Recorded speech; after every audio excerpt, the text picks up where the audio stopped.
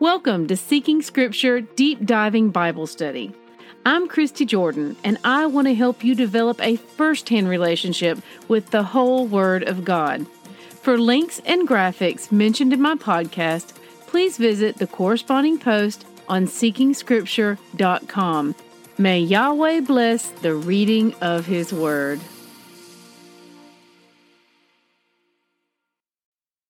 Good morning, siblings. Today's readings are John chapters 19 through 21. Rabbit trails. There's so much to cover in our reading today. I could never do it justice, so I'm going to intentionally dance on the surface of most, dig deep in a select few, and rely on the grace of Yahweh to fill in the gaps for all of us. Spoiler alert, this is pretty much my plan every day here. And away we go.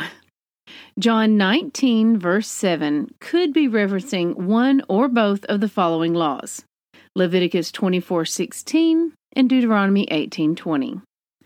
John 19:14.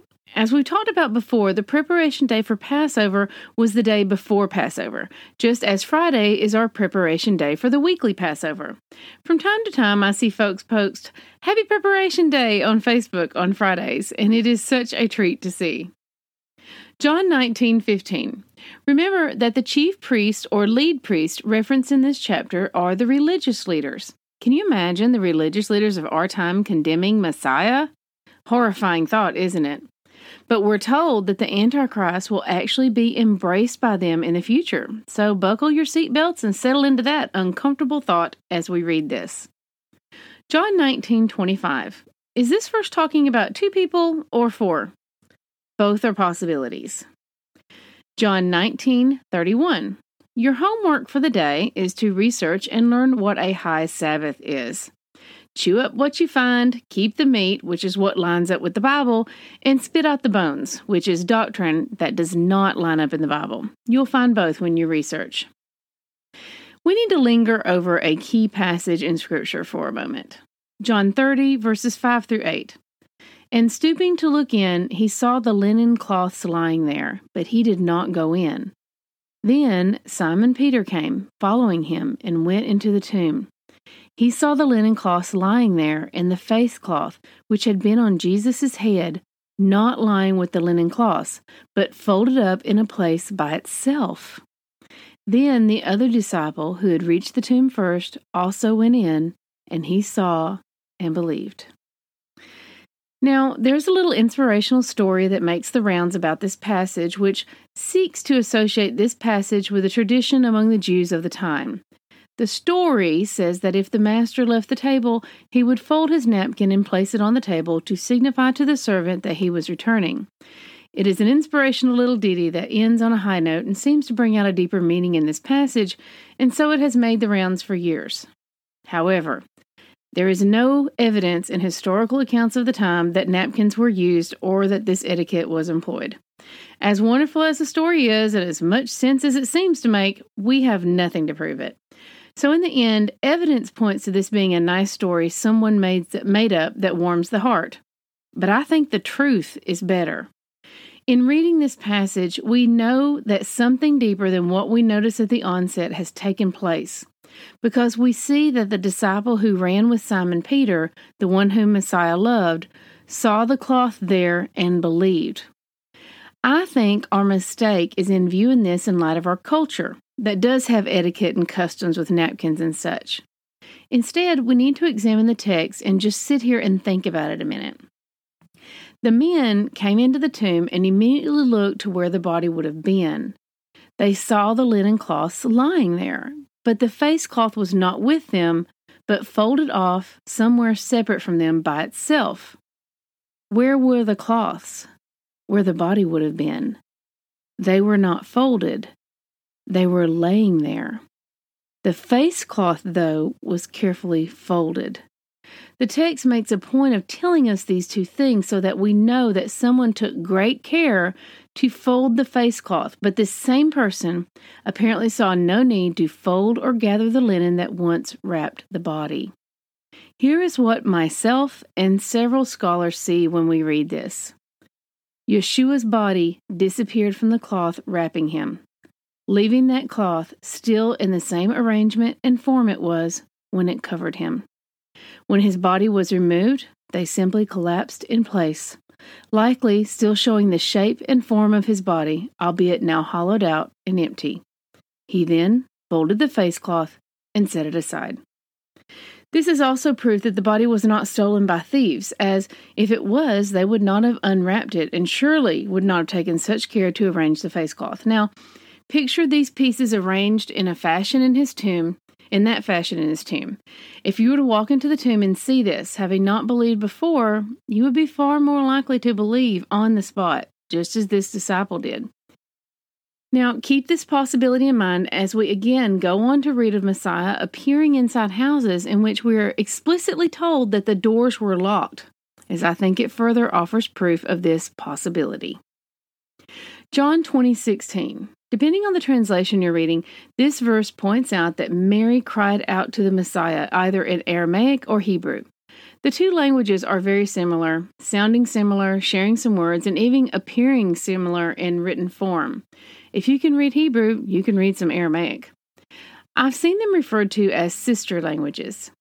Most scholars believe Messiah's primary language was one of these, and there is evidence to support the idea that at least some of the Gospels were originally written in one of these languages. Here is a short article to help you hop down that rabbit trail, if you would like. John 20:19 tells us that the doors were locked when the Messiah appeared to them.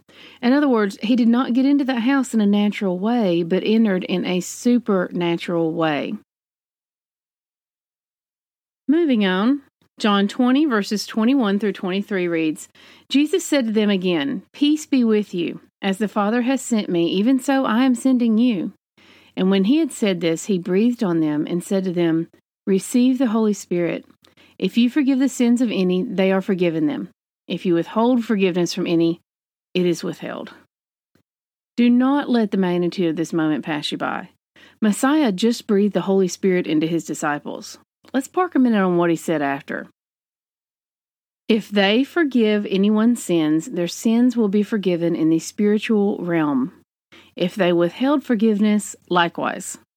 I want us to think about this a moment. What if the spiritual realm mirrored our forgiveness and grace? If we forgave someone, they would be forgiven there. If we showed them grace here, they would receive grace there. Likewise, if we held a sin, grudge, or behavior against someone here, they would find the same held against them in the spiritual realm. And if we refuse to show grace to them here, they would find no grace there. Think about that a minute. Think about the people you're angry at, ignoring, frustrated with, bitter towards. And now, imagine if this same bitterness, anger, hard-heartedness was held by someone towards you. We have been shown so much grace by the Father that it is a small thing to extend our grace to others. John 20, verse 26 has another locked door verse to make note of. Both in this verse and in the previous locked door verse, Messiah begins by wishing his disciples peace. Now, please keep in mind that only days before, the ruling government tortured and killed their Messiah before their very eyes. Society was against them. They were under tumultuous Roman rule, and things in the world were anything but peaceful. And yet, Messiah says, "Peace be with you." That statement was revolutionary. It was counterculture. It went against human logic, and yet it was true. They had Messiah. They were for him. They were following the one true God. They had a divine opportunity to partake of peace amidst chaos. It is the same with us. Join the rebellion. Be at peace. John 20:30 tells us that Messiah did many more miracles and signs than we are privy to. Only a select few are given to us in the Gospels.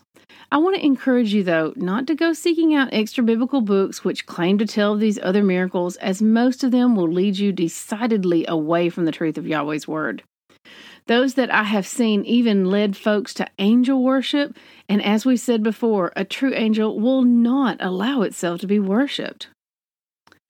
The start of John 21. So picture this. The disciples are out in a boat not far from the shore. A man from shore, whom they don't know, calls out and asks if they have any fish. They respond that they don't, and he tells them to try throwing their net over the right side of the boat. They do, and immediately their net is so filled with fish that they can't even pull it into the boat.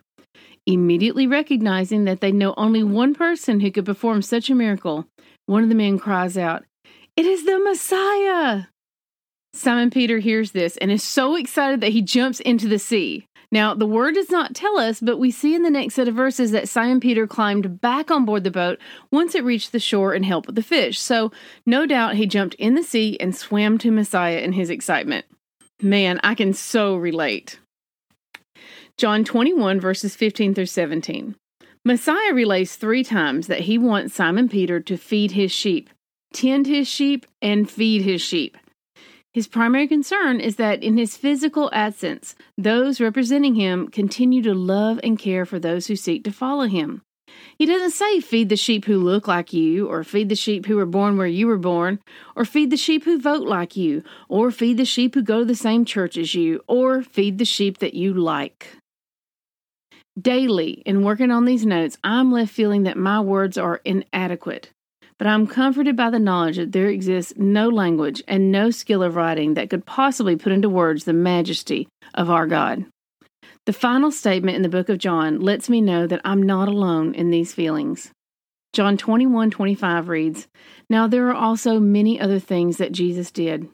Were every one of them to be written, I suppose that the world itself could not contain the books that would be written." Beautiful truth.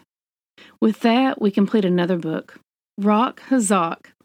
Test everything. Hold tight to what is good. 1 Thessalonians 5:21. We are saved by grace alone. Obedience is not the root of our salvation, but it is the fruit. May Yahweh bless the reading of His Word. I love y'all. Bye-bye.